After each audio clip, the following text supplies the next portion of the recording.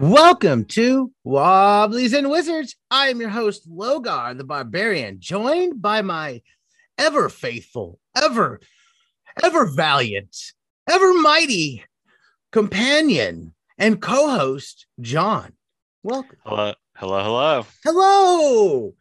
How are you today? I'm doing good.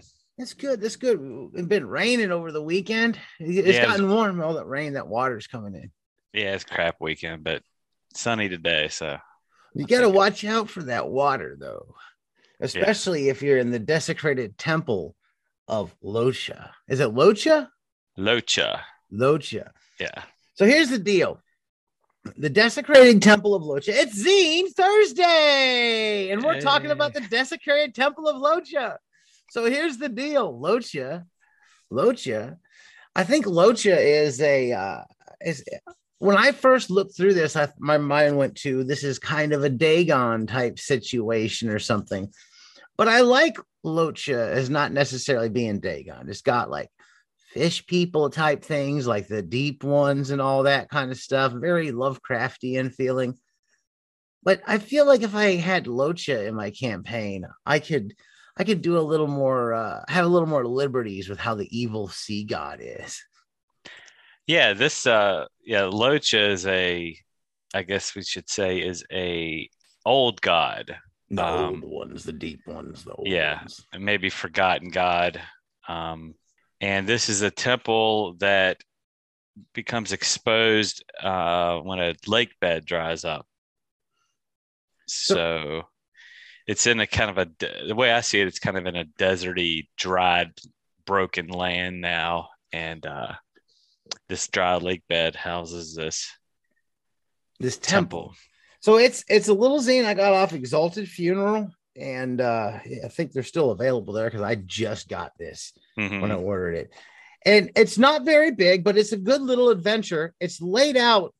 It's almost a one-page dungeon because the center has these great isometric maps with the different numbers of on the map labeled. It threw me for a loop for a minute because the numbers aren't numerically listed. They're listed by the portion of the map it is. And I realized what they did organization wise. I did appreciate it a bit, but at first I was like, why does it start with 8 and then go to 1? Yeah. It kind of goes around the room. This is by Andy Duvall. And he did the art and layout and everything in this and writing. And I think it takes that OSC usefulness in really writing, and even goes. I mean, takes it down to as bare minimum as you can get. But there's so much packed in here if you read it. So much to unfold and story, and actually just seeds for ideas that you can flesh out yourself. But yeah, it's funny you mentioned the one-page dungeon because this was originally. It was originally in the Knock 2. Oh, yeah, his handwritten. There it is. And this is just I didn't put 2 and 2 together. So the handwritten one that's in the back is actually in Knock. Yeah, and he took it out and put that in here too. But yeah, he had submitted that to Knock. It's in Knock issue 2, is where it started out. So yeah, it's really cool. The handwritten one is good. You could probably run it off that if I got my reader glasses on and take a look at that. But it's spread out across 2 pages. It kind of separates this isometric dungeon. Now there's other pages as well. When it opens up and starts, the first thing you're going to get is you've got an ancient aquatic tomes table, and you use a D10, and it's got the adjective, the subject, and the format. Hey, you got a D10 handy? 10 seconds. 10. Yes, no, I didn't bring my dice to the desk. This is my first time I wanted to roll up, and I realized they're right behind me. I got a D10. I can see them from here. All right, let's have you do some rolling. A D10. Let's name an ancient aquatic tome. Okay. 6. Hadal. 10. Oh man, you're doing these. Yeah. Hypnocants. Yeah. Hadal, Hypnocants. And 5. Liber. Hadal, Hypnocants, Liber. Liber means book. I do know that. Yeah. It's got a bunch of different ones in there. You can come up with some pretty cool names for your ancient aquatic tomes. The next thing I like is the hallucinogenic spores. I'm always a big fan for a psychedelic mushroom. And so we have a D6 table there. We want to see what kind of hallucinogenic spores we stumbled onto today. Yeah, so it says 1 in 8 chance to inhale spores when reading one of these tomes that you find. Last 2d6 rounds. Okay, 5. Bejeweled self-dribbling basketballs. 1d4 automation hirelings. Hit points 1. AC 8. 1d4 damage. So I like 6. You get ego death. There is the collective unconsciousness, the doors of perception, and a few more that are pretty interesting. You could roll on for things that could happen. That ego death is quite a thing. Mm-hmm. Now, let's talk about the wandering monster table, because it's used with this tension dice mechanic, which I don't normally see places. It's kind of cool. Yeah, it's cool. It's like you said, it's a short dungeon, but he adds this mechanic, like a whole new mechanic to the wandering monster table that I think is really cool. I want to try it out sometime. So all it does is like when you have your turns or your exploration turn, every 10 minutes you get a D6 added to this tension pool of dice. If you do something like make a loud noise or try to bust into something, all these different things, you keep on adding a 6-sided die to that pool. Now, I guess the DM could roll them anytime he wants, but once you hit 6 dice in that pool, you roll them. And then however many ones or ill omens pop up, that's the numbers you add together to see what happens for the wandering monster table. So like, you got 6d6, you can roll and see how many ones we get. I do have 6d6. Let's see what happens from the wandering monster table. So we've gone through 4 turns and we tried to bust open the door and made a loud noise doing it. So that puts 6 dice there. We roll 6d6 now. Oh, I got 3 ones. That means we get an insect swarm, because that would be 3. If we would have gotten 1, we would have had 2d4 giant centipedes. And there's all kinds of other things that could come up out of that. So every single room in this thing, it's interesting. They have something fun or unique to play around with. There's plenty of treasure and magic items. There's a lot of healing potions laid around, but looking forward in this thing at what's happening and what's going on, those healing potions just might not make it out of this dungeon. Well, maybe in your belly. If I survive.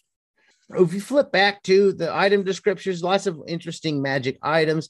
Everything seems to be related to the water, so you don't want anything to get wet. You just don't want stuff to get wet. Water makes things come alive. Some of these fish creatures, like I said, very reminiscent of like the old ones or the deep ones type situation here. I think it would be fun to explore Locha and build up Locha as a new water god, very, very Dagon-like or something like that. If I do ever use this module, which it might actually get used because it's perfect for like a one-night game. The way it's laid out, everything's easy to find. You can just go through it if you've forgotten, haven't boned up on it recently. You can just read the little blurb. It's right there, bullet points, very much in the OSE style. And lots of flavor in those bullet points, like the blue hole antechamber. It's got all kinds of descriptive stuff going on in there. And just as little bullet points, there's lots of stuff for you to work off of and expand on. I think it's written well. It's a good adventure. Yeah. And I guess the one big thing that we didn't mention is this temple was formerly underwater, obviously, in this lake bed. And now it's dried out. So there's just all these signs that it used to be a water, water and fish everywhere. And just dried out, desiccated.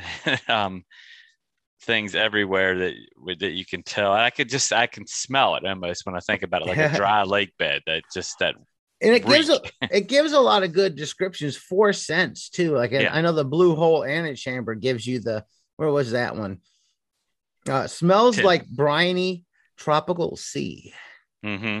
Yeah. If you ever smelled that, it hits you right there when you hear it.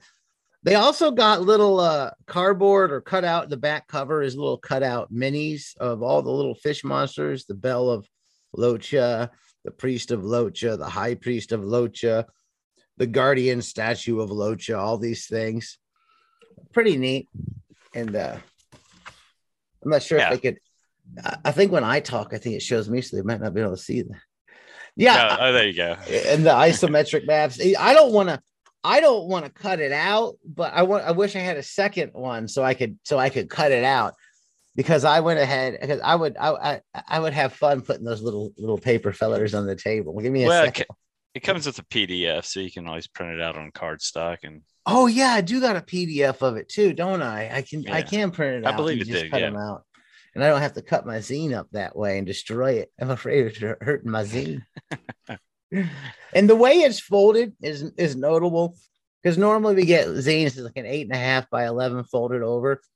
Well, this kind of goes the opposite way. So it's almost like an 11 by 17 cut in half, then folded over, cut in half long ways, so that it's exactly zine size. It fits with your other zines, only it opens long ways instead of short ways to give you kind of a wider little short thing. And it's a good design because it fits that whole one-page dungeon section in the middle where everything's just kind of laid out right in front of you. So you're not flipping around looking for stuff. You have everything accessible there the whole time. You might want to turn over when it comes time to look for some information on item descriptions or occupants. But honestly, if you've read it, it's already got the stats for the monsters and everything in those areas. So unless you're rolling on the random monster table and having to look something up in your monster manual or whatnot, you're not going to need to flip a page to run the adventure. That's nice design for an adventure. And like I said, it's perfect for a one-shot. This would be an ideal one-shot. It says 4 to 5 hours. I could definitely see running this dungeon in one night. Yeah. And not having to do a say, it's like, okay, we're just gonna do this dungeon tonight. Next week we'll do something totally different. But tonight we're doing this one, and you can bust it out in a night. Ideal for that kind of situation, I feel.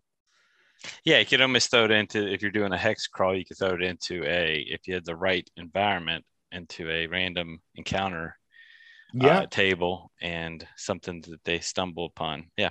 Yeah, and it's easy enough that if you've read it and you get familiar with it, you could, it can pop up and like, oh, okay, let me go grab it, and run it on the fly almost. If you have some familiarity with it, I think you could do that with that dungeon pretty easy.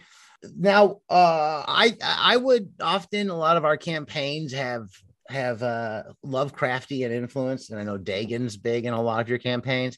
It would be super easy to just swap out Loka for Dagon and make it, you can just fit it into your world with the whole Dagon thing. If you've got that going on in your world, and just add and build from there, it would fit perfectly. Sure would. Yeah.